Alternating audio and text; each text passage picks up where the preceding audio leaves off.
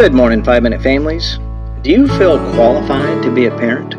What do those around you think of your parenting? Are you equipped to be a good parent? Maybe you're a teen parent still needing to grow up yourself. Maybe you're a confused young adult who wasn't sure you even wanted children. Maybe you are in a difficult marriage and children have further complicated communication and compromise. No matter where you started or are on in your parenting journey, reality is that some stages of parenting are harder than others. Some folks think they're good with babies, but not able to parent teens well. Others are the opposite.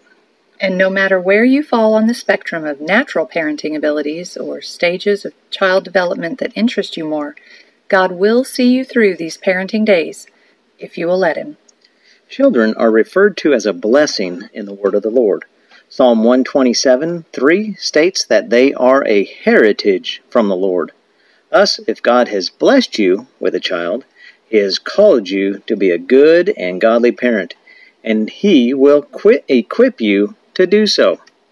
Joining the subject and verb of Hebrews 13 verses 20 and 21, we see that the God of peace equips us with everything good to do His will. So how will God equip us parents? 2 Timothy 3:16-17 states, "All Scripture is inspired by God and is profitable for teaching, for rebuking, for correcting, for training in righteousness, so that the man of God may be complete, equipped for every good work."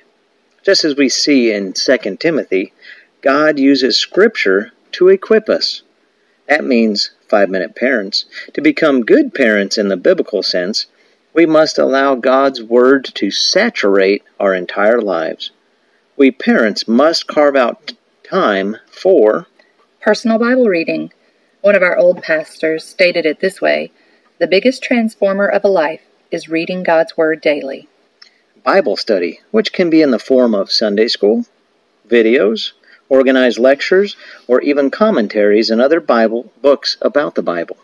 Corporate Bible learning, such as sermons or other lectures. Small group discussions.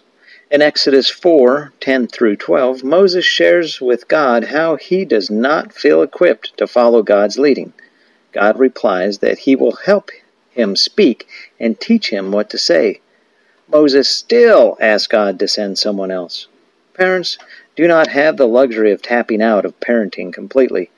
But just as God sent Aaron to be Moses' spokesperson, we can engage in biblical community to know that others will speak God's truth to our children when we do not understand the needed biblical truth. Or Scripture-inspired music.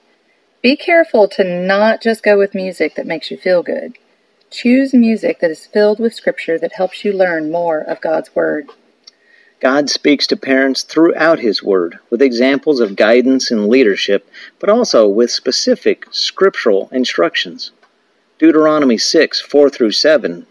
Listen, Israel, the Lord your God, the Lord is one.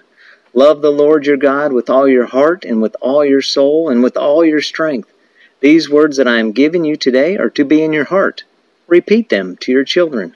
Talk about them when you sit in your house, and when you walk along the road, and when you lie down, and when you get up. Ephesians 6:4. Fathers, do not provoke your children to anger, but bring them up in the discipline and instruction of the Lord. Proverbs 22:6. Train up a child in the way he should go. Even when he is old, he will not depart from it. Hebrews 12:7-11. Endure suffering as discipline. God is dealing with you as sons. For what son is there that a father does not discipline? But if you are without discipline, which all receive, then you are illegitimate children and not sons. Furthermore, we had human fathers discipline us, and we respected them. Shouldn't we submit even more to the Father of spirits and live? For they disciplined us for a short time, based on what seemed good to them. But He does it for our benefit, so that we can share His holiness. No discipline seems enjoyable at the time, but painful.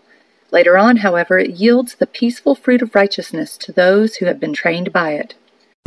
We challenge you today to begin to apply the 5 areas of getting into God's Word and to commit to memory at least one verse that can become your parenting motto.